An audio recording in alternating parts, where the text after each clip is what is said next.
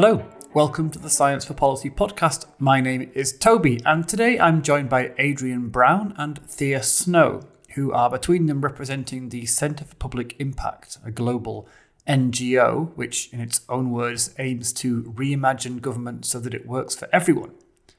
Adrian Brown is the Executive Director of the Centre, before which he held a range of positions in UK government, advising on policy and strategy. And Thea Snow is the Director of the Centre's work in Australia and New Zealand. She has experience in innovation and policy delivery across the private, public and not-for-profit sectors. So welcome to both of you. I'm looking forward to this conversation. Hi, Toby. Thanks, Toby. So let's start with the easy stuff. Perhaps you could give me a quick overview of the Centre for Public Impact and what reimagining government actually means. Well, CPI was set up about 5 or 6 years ago. And as you said, we're a not-for-profit organisation. And we seek to work with government and people who work with government, other change makers, who share our vision, we hope, in the kind of change that we're seeking to pursue in the world. And that vision is built around 3 core pillars. The first is that we recognise that the world is complex. So we're very interested in exploring complexity, systems thinking, that kind of thing. The second is that human relationships matter a great deal. So we're really interested in how people relate to one another and people relate to government. And thirdly, that learning is really important. So that this isn't about quick fix solutions or easy answers. This is about creating learning systems that can improve over time and help us to better address the challenges we face. That's what we mean by reimagining government. And that's what we're trying to promote at CPI in governments all around the world. So we have offices in London, in the US, in Australia, in India, but we try to work as globally as we can. Great. And what do you actually do? Are you like an academic think tank, or are you on the ground getting your hands dirty? Well, we like to be mysterious and work between different modes, Toby. So we do some stuff which is a bit like a think tank. So we do research, we do publish reports, often in partnership with others. We also like to work directly with governments and with other partners. So we're a little bit like a consultancy in that way, but we don't pretend to bring answers. We describe ourselves as a learning partner in that regard. So we're seeking to go on a journey with organizations to help them learn and explore the issues that we and they hopefully are interested in. And then we also do a bit of what you might call convening. So we bring people together. We have a website which has articles and blogs that we think are interesting that we share from all sorts of different people around the world. And we, pre-COVID, physically convene people. And these days, a lot of webinars. We were, for example, at the UN General Assembly recently, bringing people together to talk about inclusive economy. So that's the kind of thing we do. Right. And clearly worldwide, since you also have a director for Australia and New Zealand. Yes. Well, I have to admit, at the moment, we feel that we're too skewed towards sort of Western, richer countries. We do some work in other parts of the world, but we are certainly looking to broaden our footprint. But we do believe our vision, I suppose this is the important thing, our vision for government is relevant whether you're in Bangladesh or in Canada. These principles that I outlined very quickly there are relevant around the world, we believe. Great. So there's a few things you've mentioned already that I'd like to zoom in on. But let's start with a very broad topic, which is your criticism of the role of evidence in policymaking, or rather the way that role is envisaged at the moment. So you've written a fair bit, both of you, in fact, about this particular issue. And as I understand it, you're quite critical of scholarship in that area in particular. So the quote that caught my eye from a piece you wrote recently is that the evidence-based policy movement has lost its way. What exactly is your beef here? So I think our argument in its simplest form is that we need to be balanced when we think about the role of evidence in policymaking. And a lot of the debate that we see from policymakers, from people who are working with policymakers, risks falling into the trap of pretending or assuming that evidence is like the gold standard version of policymaking. And if only we had more evidence to bring into the policymaking process, then all would be well in the world. And we think that is problematic for a number of reasons.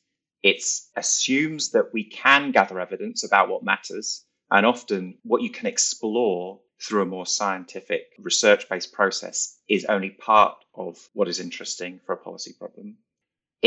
We believe risks reinforcing what might be problematic power dynamics in terms of who gets to decide what is good evidence, who gets to control the evidence process. And we also think that it reinforces a top-down way of thinking about policymaking, which is to say, a small group of very clever people get together in some corridor somewhere centrally and come up with answers, come up with solutions that then get rolled out across the country or across the area, the region of interest, or scaled up. And we think that way of thinking about government as a sort of hierarchical controlling entity is just not fit for purpose when faced with the kinds of challenges that we know exist today, which are complex, which are evolving, and which require tapping into the knowledge and experience and expertise of many, many people out in the field and, of course, citizens themselves. So we don't say that evidence is a bad thing to bring to the policy debate, but we think the way it's being brought into the policy debate can often be unhelpful, or at least accentuate some unhelpful biases. Right. And just to be clear, when you say evidence here, you're talking about like research-based evidence, scientific in the broadest sense. Yeah, I think that's right. It's interesting because different people define evidence differently. And we were actually having a conversation about this just the other day, that there's been a tendency in the context of conversations around data to really broaden the definition of what constitutes data. So there's big data, then people talk about thick data, which is more qualitative kinds of data. Nora Bateson, who's an anthropologist, talks about warm data, which is about the relationships between people.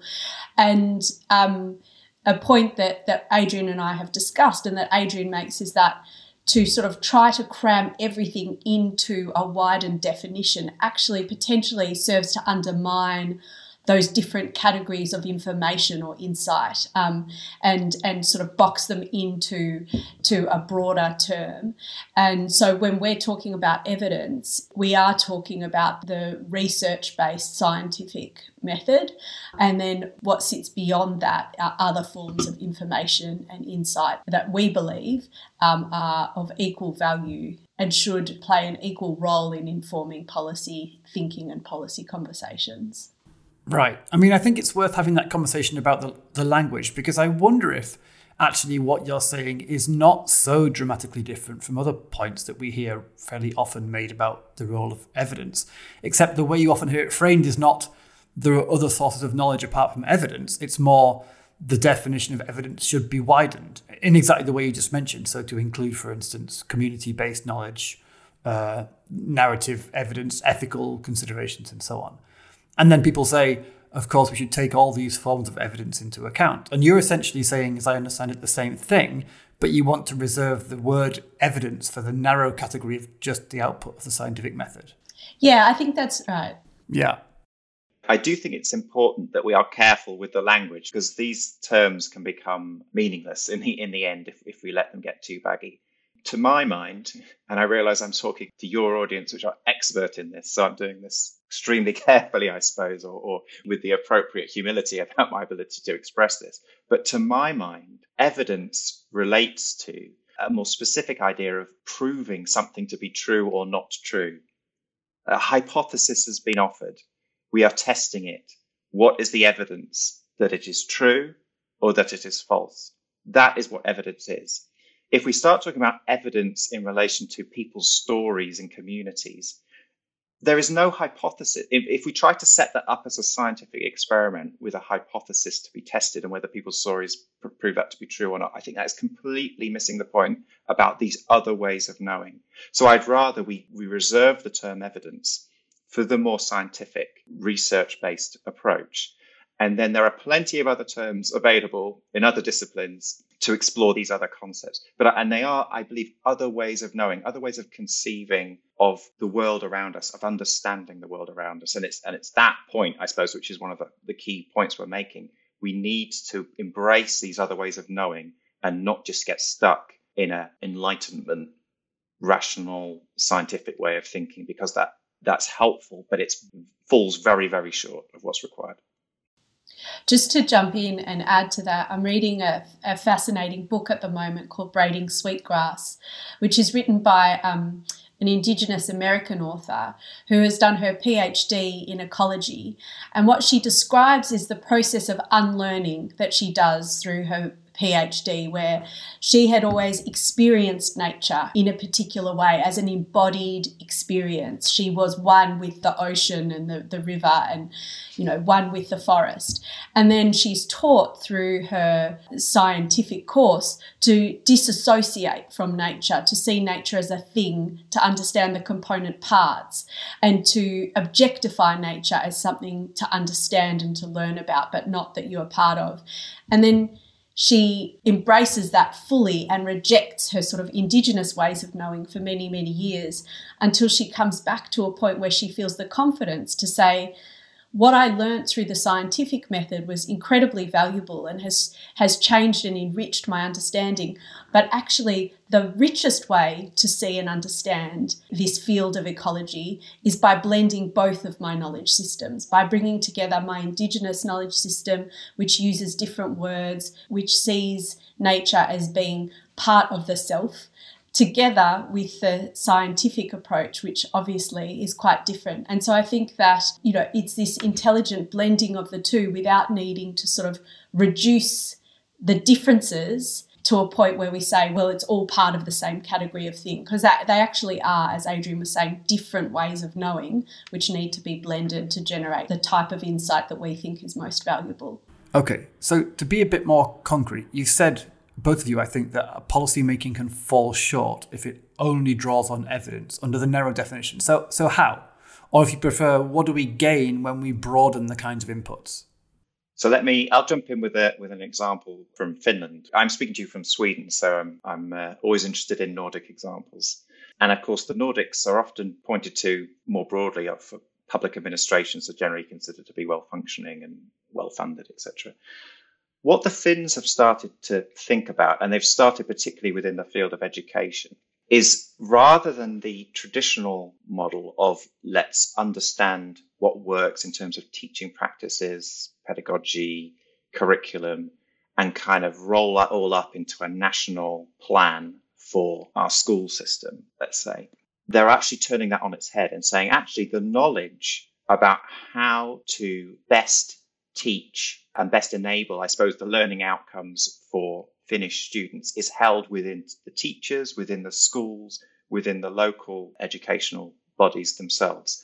And our role at the national level in the Department for Education and this particular part of the Department for Education, which is interested in innovation, is to create the conditions within which the knowledge that's sitting out there in the system can be cultivated and shared and built upon so that the whole system can evolve.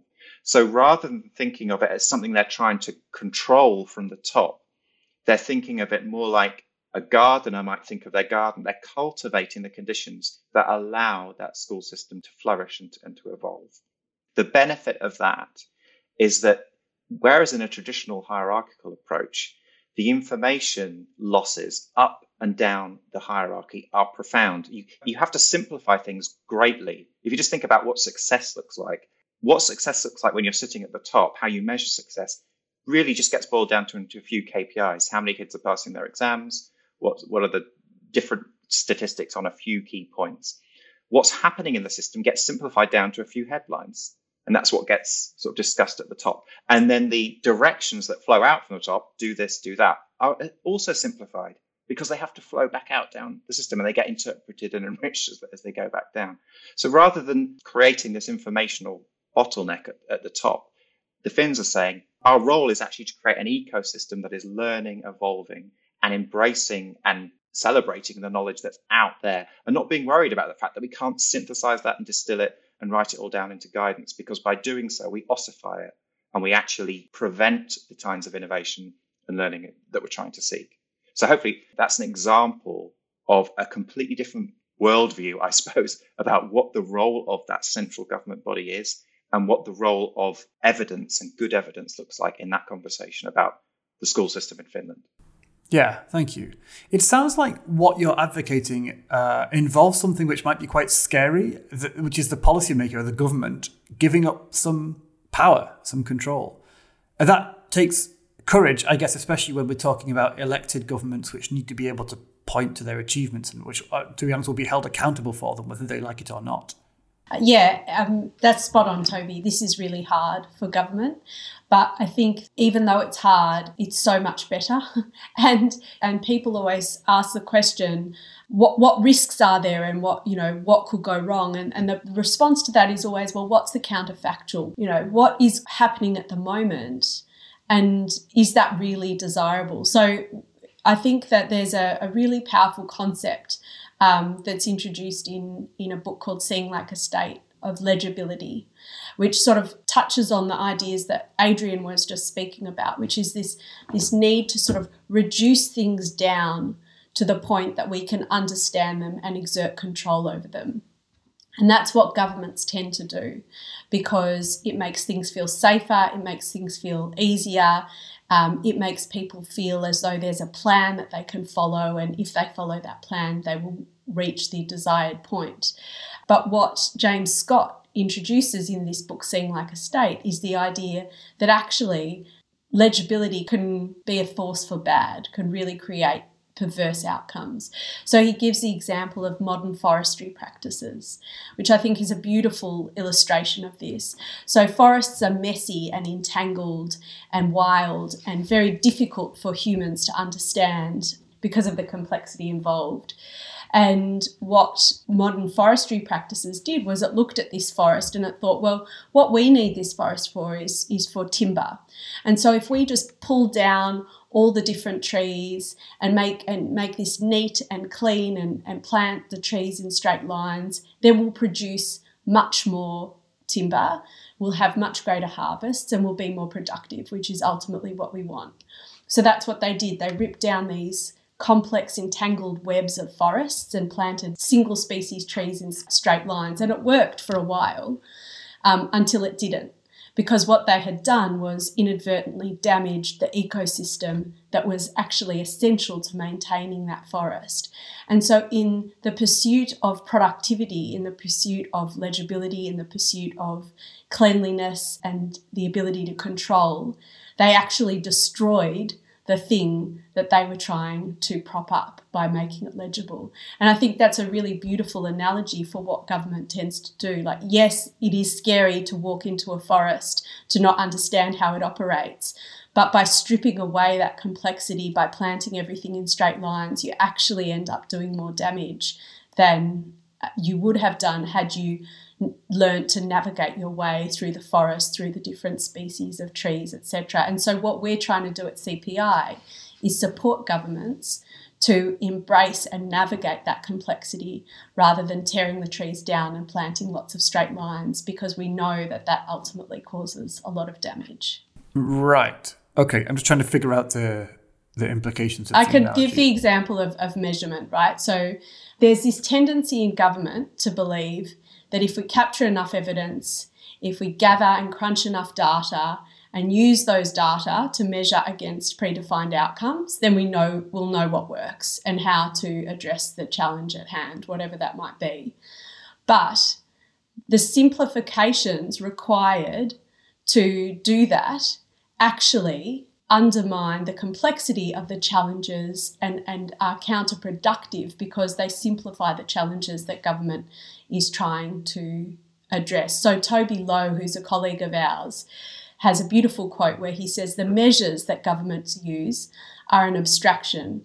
They're a simplification of complex, multifaceted nature of real life into a data point, and they're a superficial substitute for reality. And so what we say we need to do is not measure. The conclusion that you draw from that is not, okay, we walk away from measurement, but it's a shift in the approach of what we measure, how we measure, and why we measure. And that's, I guess, where this blog comes in, because when we think about what we measure, we need to be thinking about not just capturing the stuff that's legible, the stuff that we can put into bar charts and graphs and quantify and analyse through models. We need to be incorporating different forms of information, so stories, emotions, world models and relationships. We need to be thinking about what data is missing and whose voices are missing, and what untested assumptions are we making which might be obscuring other truths. And this is complex, messy stuff. This is the multi-species forest that government resists, and through resisting it actually imposes a logic of legibility which is really unhelpful because it obscures the messy reality of the truth that we're dealing with. Okay, interesting. I wonder a bit. Okay, so maybe there are two different concepts here which you can help to clarify. So one issue, which I think maybe is what the analogy of the forest is getting at, is the problem of just failing to grasp the true complexity of reality. So you come along, you see something very complicated, and you don't understand how complicated it is, so you oversimplify your model and you kind of stomp all over it and ruin it. Or, I guess, you see the complexity and your mind is blown and you say to yourself, wow, we'll never grasp that, so let's just tear it down and build it in a more ordered way that fits our own understanding of how we'd like it to be. And so you ruin it. And so that seems to me not a problem with the yearning for legibility, but rather just a failure to achieve legibility. What you've done is you've just failed to model the thing correctly, so you've messed up your interactions with it as a result. And the implication there would be that if you spent a lot more time and wisdom trying to improve your model, you might eventually get something better, something more useful, and avoid the dangers. And, we have like a mature scientific discipline, system science, complexity studies, whatever, which is dedicated to doing exactly that. And I'm sure there are listeners who've experienced that discipline can yield some good results, and it can, in the end, maybe address the issue you're describing perfectly well within the scientific paradigm, or in your terms, within the evidence paradigm. So that's one possibility of what might be going on here. But the second possibility, which I think maybe you were hinting at just at the end there, is that there are some things that might be in principle unmodelable, to coin a phrase. So it's not that you've got a very complex system and you need to take your time to understand it. It's rather there are some things in there that you simply will never be able to understand and model, no matter what. And so you need to give up on the attempt to do that and find other ways to bring in that kind of information. Precisely. Does that make sense? Yeah, that makes perfect sense. Yeah. There's actually a really interesting debate amongst systems thinkers because there's the systems dynamics, the sort of what they call like hard systems people who build those incredible models that are attempting to do the former part of what you've described, so using very sophisticated computer models to model complex systems. And then there's soft systems people who say there is stuff that you just can never model. You can't.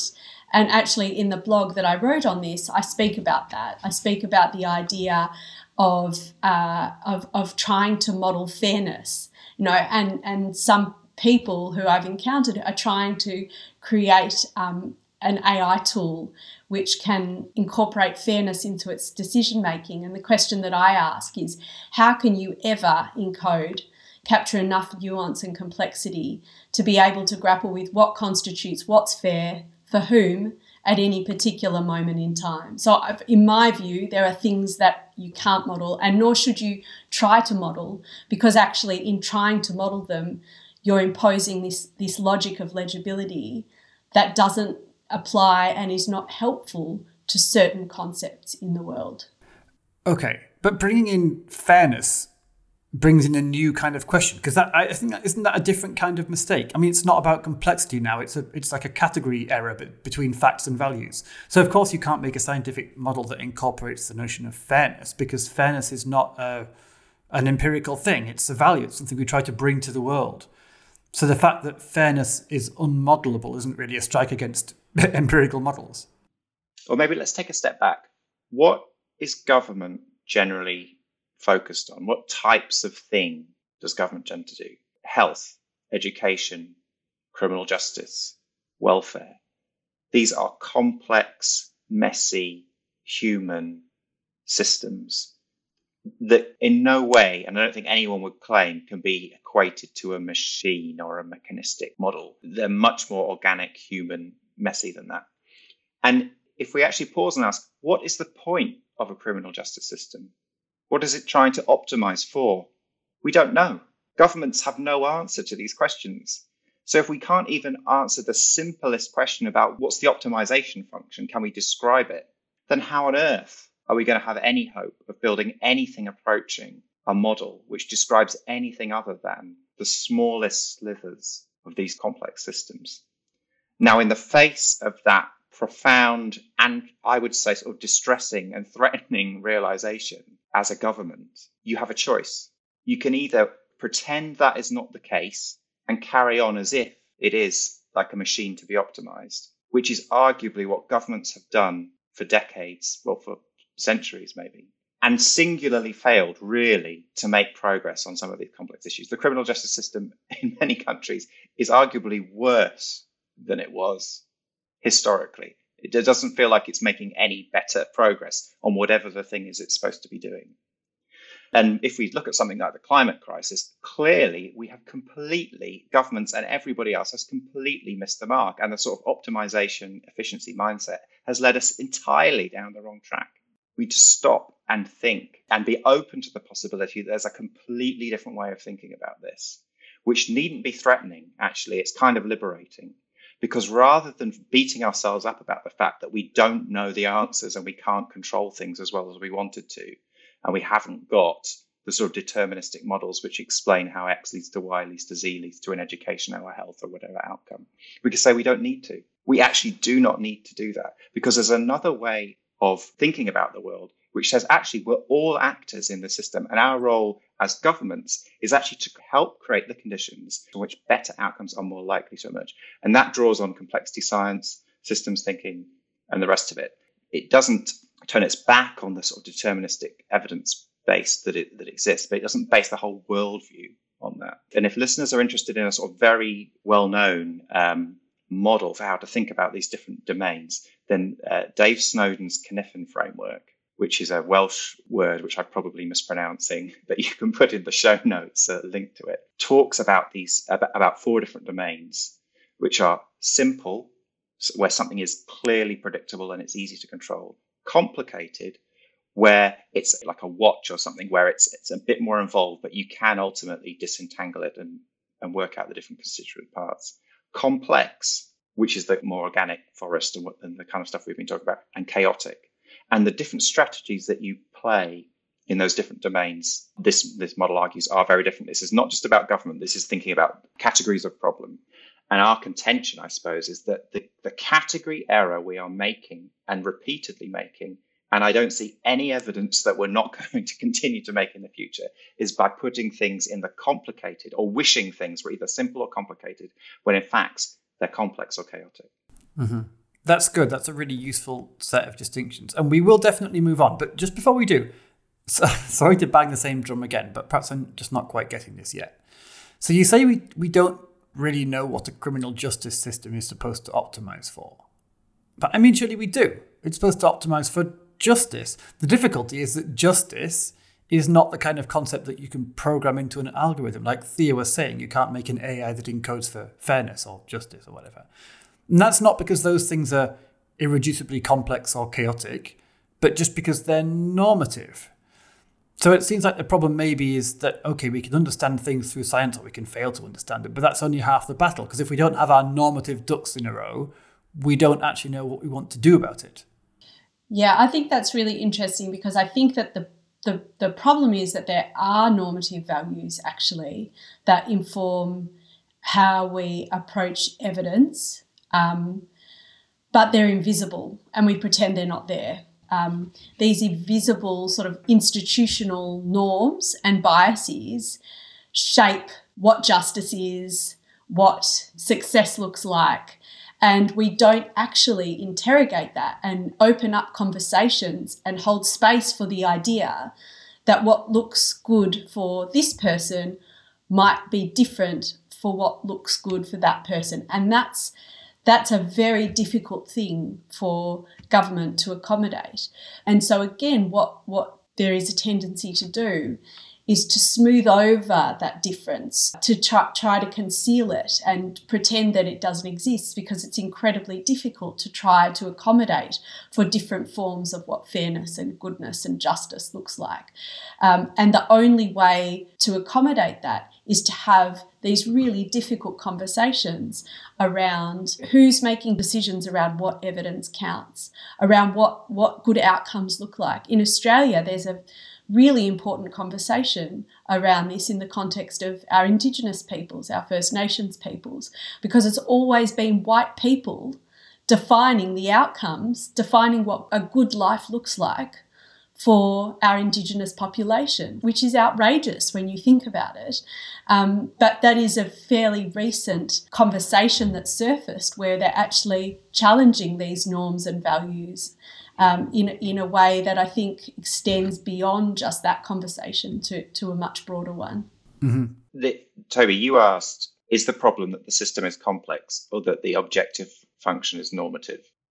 Both, right? So it's perfectly possible, and I would say almost immediately apparent when you start to delve into it, that we've got an issue on both sides, right? And they're related, of course, because when a system is complex, like the criminal justice system, which has all sorts of different players interacting in all sorts of different ways, often with unpredictable outcomes, which is set in a wider context. So something like COVID happens, and suddenly that completely throws the practices of the criminal justice system up in the air, and then you've got all these ripple effects happening. So you've got clearly that as a complex system, which is very, very difficult / I would say impossible to model fully. And we don't actually know really clearly what it is we're trying to achieve with it. We can describe it in conceptual terms, but as soon as you start to pin that down and say, okay, no, what we're interested in is the percentage of people who reoffend when they leave prison. As soon as you do that, you immediately then lose a whole load of other stuff, which people say, no, it's about punishing people who've done something wrong. So it's both, and that you can, and we've picked criminal justice as an example, but you can have the same conversation about what's the point of the education system? Is it to make more engineers and lawyers, or is it to allow people to flourish, or is it to make people into just well-rounded human beings who can learn and adapt in the unforeseeable future? What's the point of the health system? Is it to fix broken legs? Well, clearly, yes, that is the case. Are we supposed to be doing more preventative work? Or is it just an efficient machine for sort of doing operations? What about mental health? And how does the health system relate to the social care system? Which is not about health care in the same way, but it's about supporting individuals and families living their best. Clearly, this complexity is pervasive. It's endemic, right? It's all around us. And as soon as we even try to divide the world up and say the criminal justice system, we realize that it intersects. Most people in prison in the UK have been through the care system when they were younger. So what do we think about that? Well, we're just optimizing the criminal justice system now, so I'm not interested in that complexity over there. Well, actually, that's probably really important. But because of our need to carve the world up, we're solving problems of our own conception, which may or may not relate to the complex realities of the world. And when people bring evidence that reinforces those delineations and those assumptions and those existing power structures, our argument is, unless we do that with extreme caution, it is as likely to be unhelpful as helpful. And just to give a tangible example of how this plays out in the criminal justice system, for example, I was talking with a friend yesterday who worked in justice policy for a while. They were running a program to support young men who had reoffended. And the quantitative evidence was suggesting that the program wasn't having that much of an impact, so they were continuing to reoffend. But when you spoke to people, families of people who had been through that program, communities, people who were sort of being offered that program, the program was working because it was changing people's attitudes, it was changing people's belief in themselves, it was changing the relationships between people, it was changing people's faith in government and in the justice system. So the stories which sat behind the data, which weren't being captured in numbers, were suggesting in very powerful ways that the program was having a very valuable effect. That was going to be a lag between that translating into sort of things that you could easily quantify around reoffending. And that's a really powerful example, I think, of the way that our tendency to sort of preference quantitative data and scientific research sometimes misses the really important nuance and stories and human stuff that sits behind the numbers. Great, thank you. And so I suppose there again, it seems you've got tension between saying one of two things. You can say either well, we shouldn't rely on the indicators alone because the reality of what's changed isn't reflected in those indicators, or isn't reflected yet, right? Because this kind of qualitative change, like an improvement in people's experiences or their self-belief or their attitudes towards government or whatever, those things will take time to filter down into what we still think is the aim at the end of the day, which is improved reoffending rates or reduced crime or whatever. That's one response. The other response could be, if we're just looking at reducing crime or reducing reoffending, then we're not looking at the full story because these other qualitative features just aren't captured, but they also matter. So is it that we haven't got a good enough model, or is it that we're not looking at the right stuff in the first place? I think there's actually a third thing as well, which is that there are different processes involved with data collection and sort of the scientific method and other forms of knowledge like storytelling. So there was this beautiful quote where someone said, data takes away people's ownership of their story and storytelling gives that power back to them. And so I think that there's another layer that sits below this, which is not just about, can we get the data that we need? It's about what kinds of processes are required when we quantify things or when we apply a scientific method. How does that affect power? How does the process of valuing different forms of knowledge, different forms of information actually start to shift entrenched power dynamics, which are really important in contexts like the criminal justice system, the care system, where people have for their whole lives felt marginalised, disempowered, and a lack of control over their own story. Okay. So the audience you have here on this podcast, as you know, is a bunch of people who are interested in or who know the science policy interface. And that includes a number of scientists and other officials who work at that interface. Do you have concrete advice for them? What's your advice to a science advisor, someone whose business is to serve up scientific evidence for policymakers, bearing in mind what we've talked about so far? It's an excellent question, Toby, and one which we have to preface. I think what we're going to say here is we're normally focused on the policymakers. So if we think about the supply and demand, you're on the supply side here, and the policymakers are the demand side. However, I think it's important that as suppliers of evidence, we don't fall into the trap of thinking that the evidence which we bring to the table is the kind of gold standard input into the policymaking process, for which all of the other forms of understanding and knowing are in some way subservient. Because I think if we fall into that mindset of like, we've got the truth, and until such time as, proven otherwise, sort of we'll assume that what we're saying is the right answer and everything else is kind of various shades of wrongness. I think that sets up our dynamic, which is entirely unhelpful for the reasons that we've already been discussing. So my single piece of advice, I suppose, or hope, and I'm sure there are many, many people who are already doing this, is to demonstrate the humility that comes with recognizing that any one of us is only able to bring a portion of the potential way of understanding a situation. And only through the combination of these different ways of knowing and understanding that we're likely to really make progress on some of these issues that I know everybody who works in all of these fields cares deeply about. And all too often, I see the opportunity for that kind of, not just interdisciplinary, but inter-paradigm, inter-sort of worldview way of thinking get shut down because people are unwilling to accept that there's value out with. Sometimes we can come across as being dismissive and negative about evidence. We're actually not, but we're saying it needs to be in its place within a wider context. And we need to think a lot harder about how to be more integrative of these different ways of knowing. And the purveyors of evidence have an important role to play in that conversation. Yeah, no, I agree with that completely. I think it's a commitment to curiosity and open-mindedness and reflexivity. In a way, you would hope that people working in the field of science would be open to the idea of constantly interrogating their own practice, their own hidden biases, And I think the reality is there's no way around this stuff. We all carry biases that shape how we move in the world, that shape what we give preference to, that shape what we value. And there's no way of getting around that. That's an inherently human condition, part of the human condition. So the only thing that we can do is recognise that, be honest with ourselves about it, and be committed to a process of constantly interrogating those biases, those patterns that we fall into, and trying to disrupt them through the process of having conversations with people who you may not necessarily always have conversations with, and by really committing to an open-mindedness and curiosity, as I said before.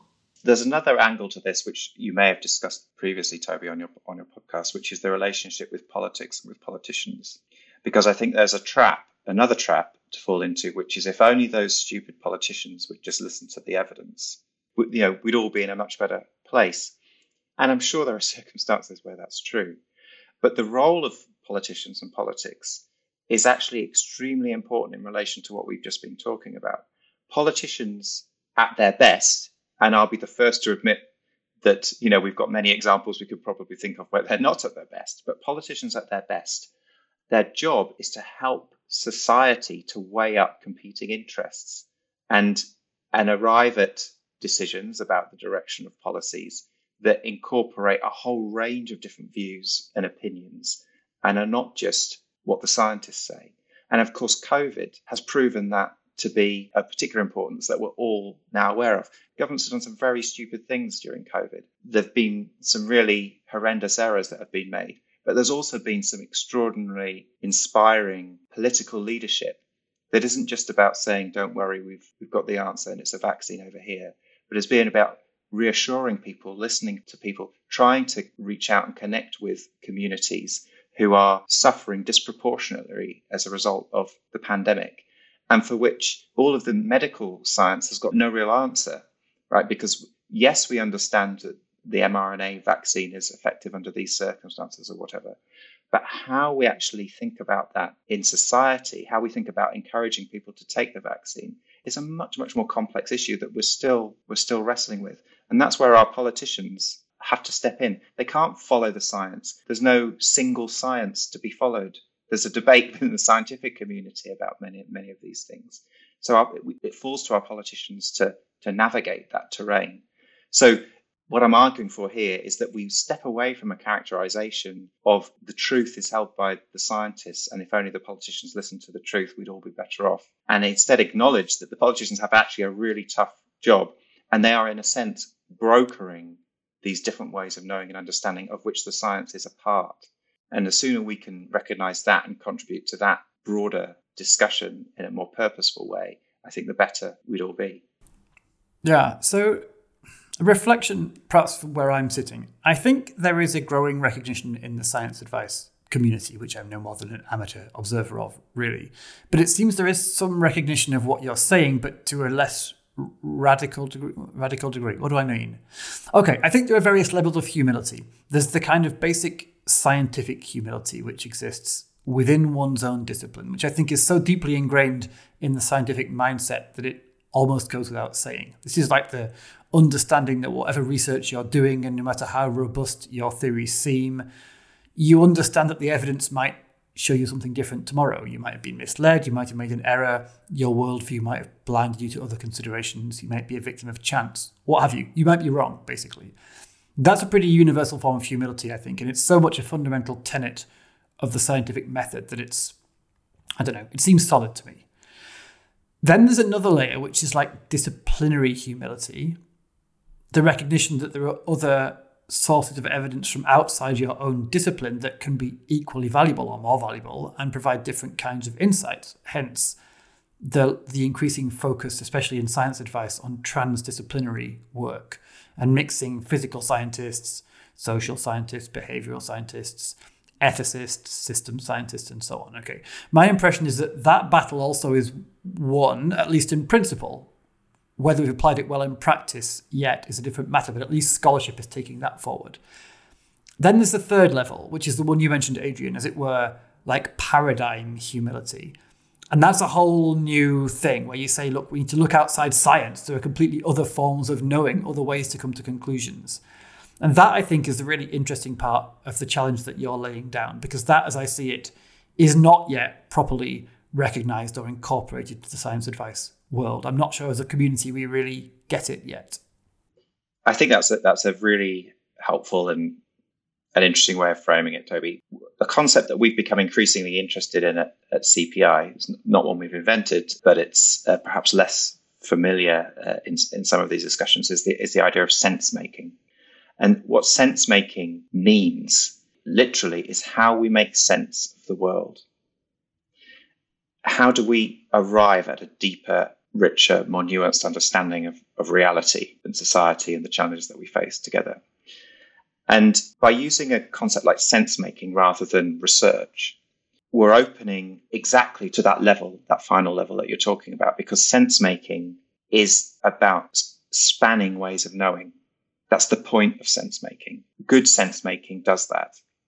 And in that sense, I can't really sense make on my own, right? It's a collective activity. It requires that richness and that diversity. The reason we're interested at CPI in sense making is if you think about the capacities within, I would argue, society as a whole, but from our purposes within government and public institutions, the different skills and capabilities that we see there. We've invested lots over the years in strengthening different aspects of the policy-making process, different ways of, say, bringing evidence to the policy-making process.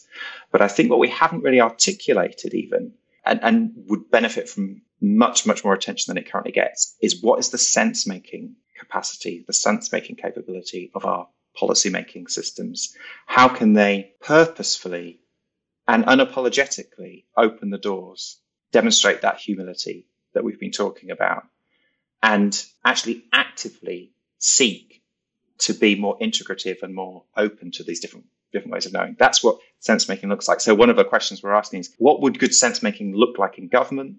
Where are people already doing good sense making? And what role can we play as CPI in encouraging better sense making in our systems? And I think that's absolutely true for government, but it's true for society.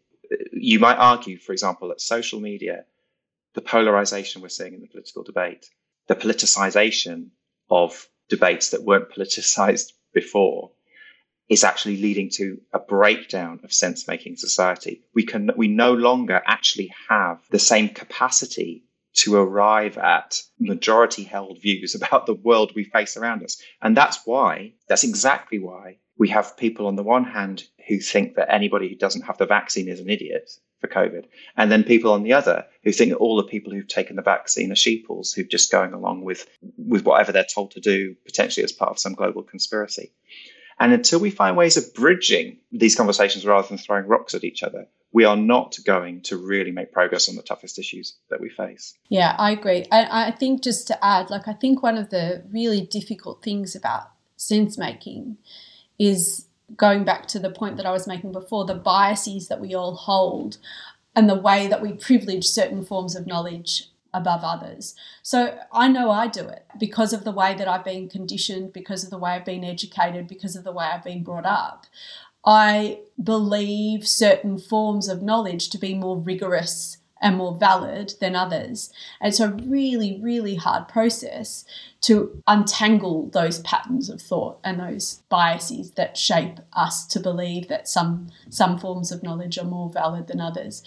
But this is precisely the process that needs to happen, where people sit in a room and listen to people talking about their lived experience, of the care system or whatever it might be, and see that knowledge as being just as valid, just as important, and just as much a part of the piece of the puzzle of making sense of the story as the more traditional sort of scientific evidence. So I think there's an art in creating spaces and safety and curiosity and open-mindedness to be able to facilitate these kinds of conversations and help people disrupt the mental models which force them to privilege certain forms of knowledge over others. And that's something that we're really interested in doing and in supporting.